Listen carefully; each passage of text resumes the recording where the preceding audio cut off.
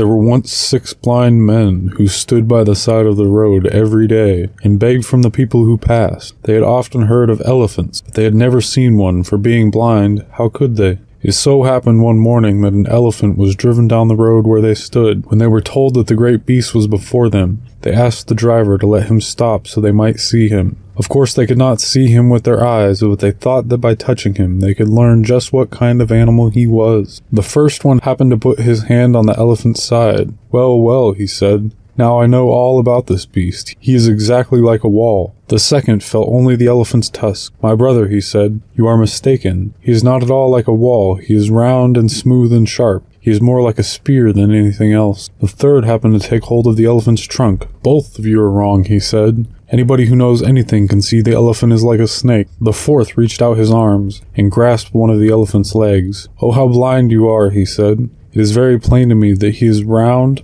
and tall like a tree." The fifth was a very tall man, and he chanced to take hold of the elephant's ear. "The blindest man ought to know that this beast is not like any of the things that you name," he said. "He is exactly like a huge fan." The sixth was very blind indeed, and it was some time before he could find the elephant at all. At last he seized the animal's tail. "Oh, foolish fellows," he cried, "you surely have lost your senses. This elephant is not like a wall or a spear or a snake or a tree. Neither is he like a fan. But any man with a particle of sense can see that he is exactly like a rope." When the elephant moved on and the 6 blind men sat by the roadside all day and quarreled about him, each believed that he knew just how the animal looked, and each called the others hard names because they did not agree with him. People who have eyes sometimes act as foolishly.